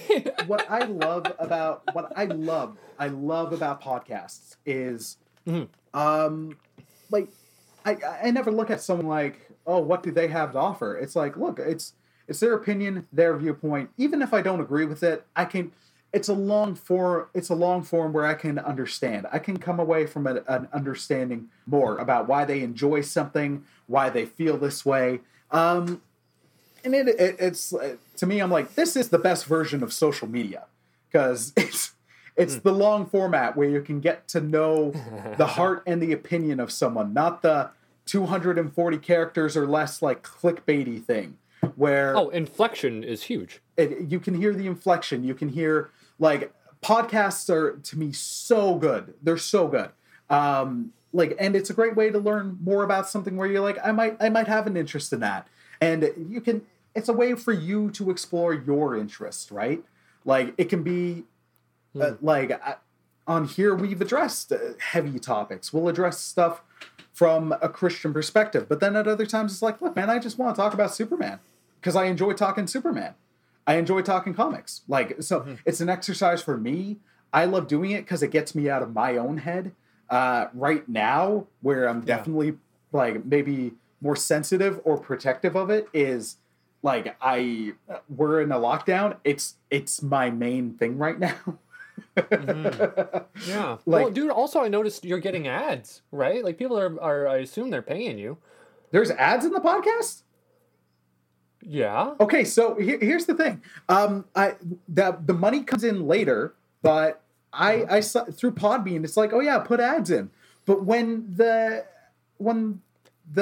podcasts play, when I play them through Podbean, I don't hear any of those ads. Oh, weird, dude. Yeah, when I play it through. I got this this app called Pocket Cast. Okay. And it's really cool because you can actually, it'll cut out the silence in between. Like if there's a long pause, it'll cut that out. You can also decide, oh, I want to skip the first 4 minutes of this podcast every episode because there's always a long intro, so it'll always start right when it's supposed to. Little things like that. It's really interesting. But yeah, man, I always hear the ads on that. Like they're just ads for like, you know, Christian podcasts or just like stuff nerdy those podcasts. Those I put in. Those aren't ads from like I don't make money off of that. Those are from other podcasts that I listen to, and I'm like, hey, I really like your stuff. Can you send me an ad? So then at times when I'm like, I need to take a break, where it's like I'll be right back. That's where I'm like, I'm just gonna throw that ad in. It's very sweet of you to say, hey, I enjoy what you're doing. I want to support you. Do these people ever respond back and say, hey, can I put an ad for your podcast? We haven't done, like, I haven't recorded an ad, but some of them through reaching out, it's like, hey, I've done appearances on, like, the other thing I love about podcasting is I've made friendships, like good friendships, through it, where that's where I'm like, it's such a good medium. So that's when someone's like, I'm thinking about it, I'd be like, dude, just do it. Just go for it. I mean, like, the thing is, don't, for me, at times, I try not to look at the downloads because at times I'll be very excited, and then other times I'm like, oh man, that didn't click. And then you get on that depressing kick of like, why am I doing this? Blah, blah, blah. Where it's like, look, but at the end of the day, like, it's been downloaded, like, the entirety of the show. I've been doing it for years. I've forged some friendships. There's been the total amount of downloads, and it's like, look, this is something I have fun doing. Why not? Yeah. So I don't, if you don't have that for that, like, oh, it's going to be the huge resonance and the huge audience, so all that, like, do it for you. And then if that success comes, of course I'd love it. Yeah. And I'd love it for you or anybody else. But if it gets there, then you do that as it comes. Yeah. But if it's just that expectation, like right off the bat or within the first whatever. Oh, you're going to cripple yourself. Yeah. You're setting yourself up for a lot of, like, just depression and anxiety and feeling defeated. No, nothing good will come of it. And that's something that I've been wondering lately. I kind of feel like, man, like I'm noticing my depression. Like for the longest time, like I didn't really, like I noticed it, but I'm noticing, you know, like when you're so deep in it and it's been going on for so long, you don't realize that that's not reality, right? Like, so I start to think like, you're like, oh, I've made friends, and recently there's so many times where I thought to myself, I'm like, the things that like other people get joy out of, like talking to people or sharing, like just being a good person, like I'm just like, I don't get joy out of that. I don't get joy out of almost anything. Like it doesn't, like I'm like the only, and I'm realizing, I'm like, what would make you excited? Like if someone were to come to you, if a friend were to call you up, and what would they have to say to really make you get out of your own head and over yourself? And I'm like, well, they would have to say, hey, I found you a great job. Hey, I found you a great place to live. Here, we'll get you working and get you the hell out of here. And you can actually start being a person again. And I'm like, oh, okay, so I've gotten to the point where I'm so depressed, I'm so dissatisfied with who and where I am, that the only joy I can get out of interacting with another person would be if they were to come and miraculously fix everything wrong with my life. And I'm thinking like, that's depression, dude. That is depression, 100%. Like, and not only that, but it's like you've ignored everything that you don't like about your life and yourself for so long that you're sort of like, I'm getting to the point where I have to decide, like, do I just have to not care anymore? Like, do I have to accept, like, this is who and what I am? Or am I going to fight it now? Because if I don't fight it now, then it is going to be who I am, right? Right. But yeah, man, I've been really trying to fight that because I'm like, I do. Like, after we talk, like, if we talk or if I talk with you guys, I feel better after. Like, I do get something out of it. But to think about it beforehand, I'm like, I don't have it in me. I don't. Like, it's just work. It's all work.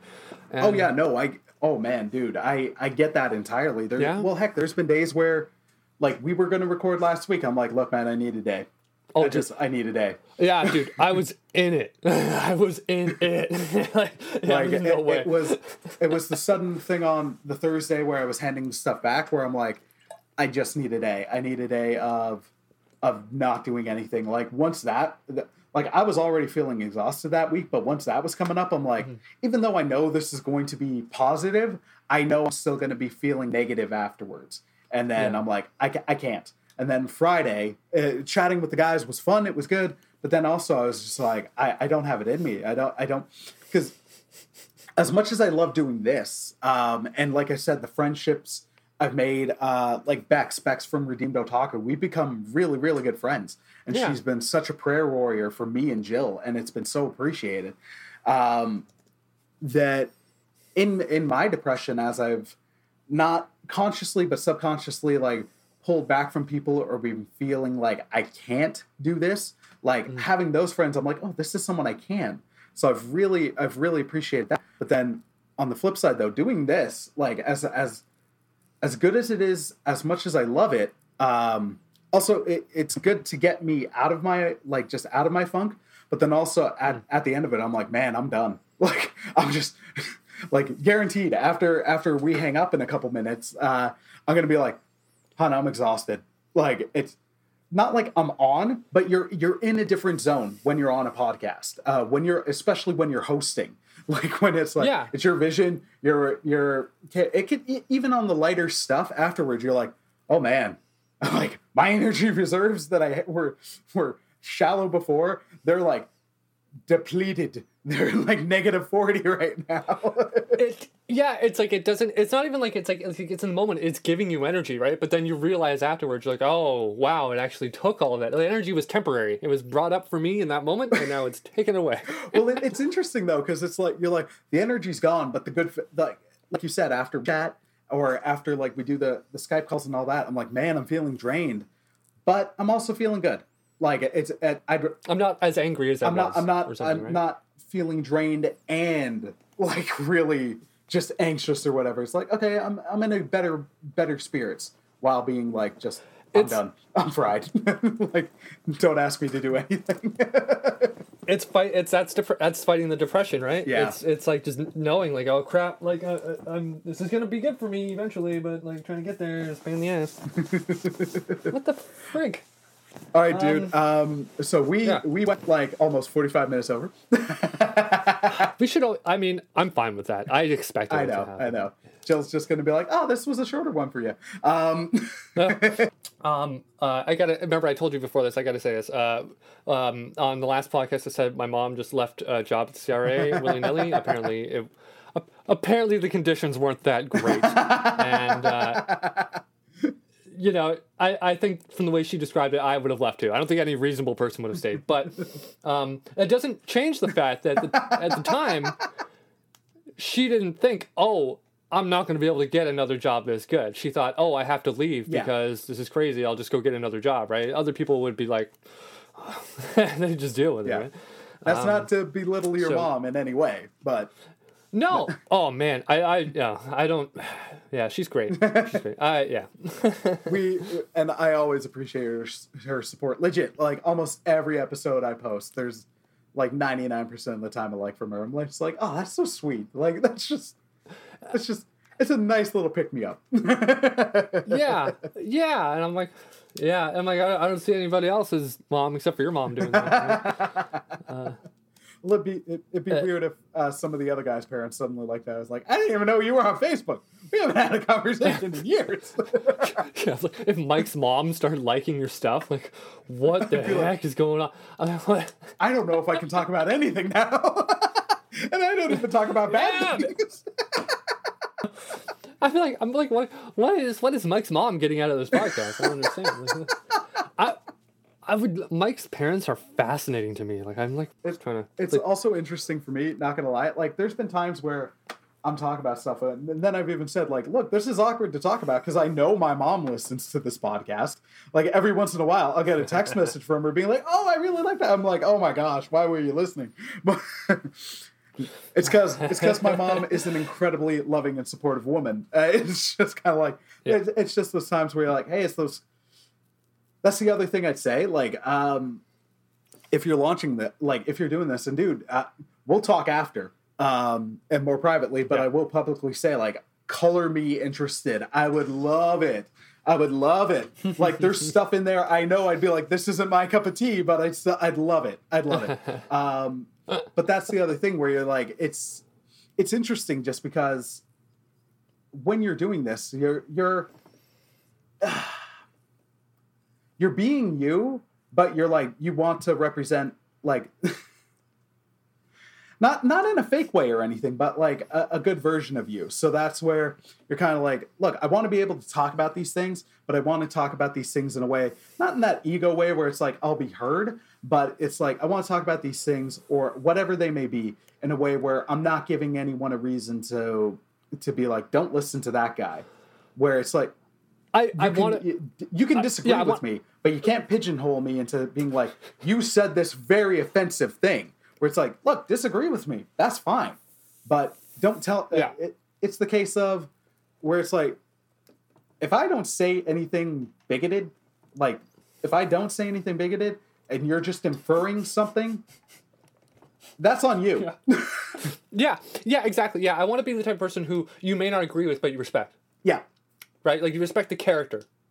I want to have character. I want to be a man who's worth the words that he says that comes out of his mouth, you know? Like, Dude, I definitely think you've got that in you. I 100% think you do. I would 100% listen to your podcast. And then also I know you'd have me on and then we'd just do an episode of you trying to make me uncomfortable. We'd have to be sitting in the same room. Like, I'd have to make sure your eyes you can't avert your eyes from what I'm about to show you. Just look at it. I can't stop this from happening. It's this whole traumatic thing where like you're screaming and crying and I'm yelling at you. And at the end of the podcast, it was sitting there really civilized, like nothing happened. And I'm like, hey Chris, so you want to come back? And you're like, no. The exact I would never do that again. No. Be the exact opposite of the puddle of mud thing from this morning, being like, oh, this doesn't have to happen to me. Click. Yeah, exactly. All right, dude. I'm gonna let you go, but we will definitely touch base soon. I'll message you later this week about some Superman stuff. I've got some ideas I'm toying around. So yeah, we'll touch base about that more, and we'll definitely talk more about you launching yours. Okay, yeah. I mean, one good thing we could do is actually, like, I was thinking maybe we could watch a comedian special, you and me. Maybe we could do like a Netflix. Whoa, I like to say that I said Netflix. Okay. I heard FOX. We're not even editing that because it didn't sound like that. Like, I think that's the wrong website, dude. I don't think you're on the right one. Or we could do a Netflix party watch of like a comedian special, or maybe that wouldn't be that much fun. Maybe I don't know. We'll think about it. But yeah, man. We're gonna end the podcast, but not the call, right? Yes. Although I do gotta go. I gotta go soon, just because I gotta take Luna out again. Okay. But we'll keep the call going for another couple minutes for sure. Okay. Cool. All right, cool. All right, well, dear listener, thank you for listening. Hope everything's going well. Like Christian said, if you are battling depression, don't believe your anxiety and the paranoia. And I'd also like to add, like, please feel free to let us know, and I'd be happy to say a prayer for you. Again, that's not me trying to be like, oh, look, I'm praying for you. No, just message me. We'll keep it private. And also, I'd encourage, like, reach out to people. Talk to other people. Even just having someone to address that with can be so beneficial.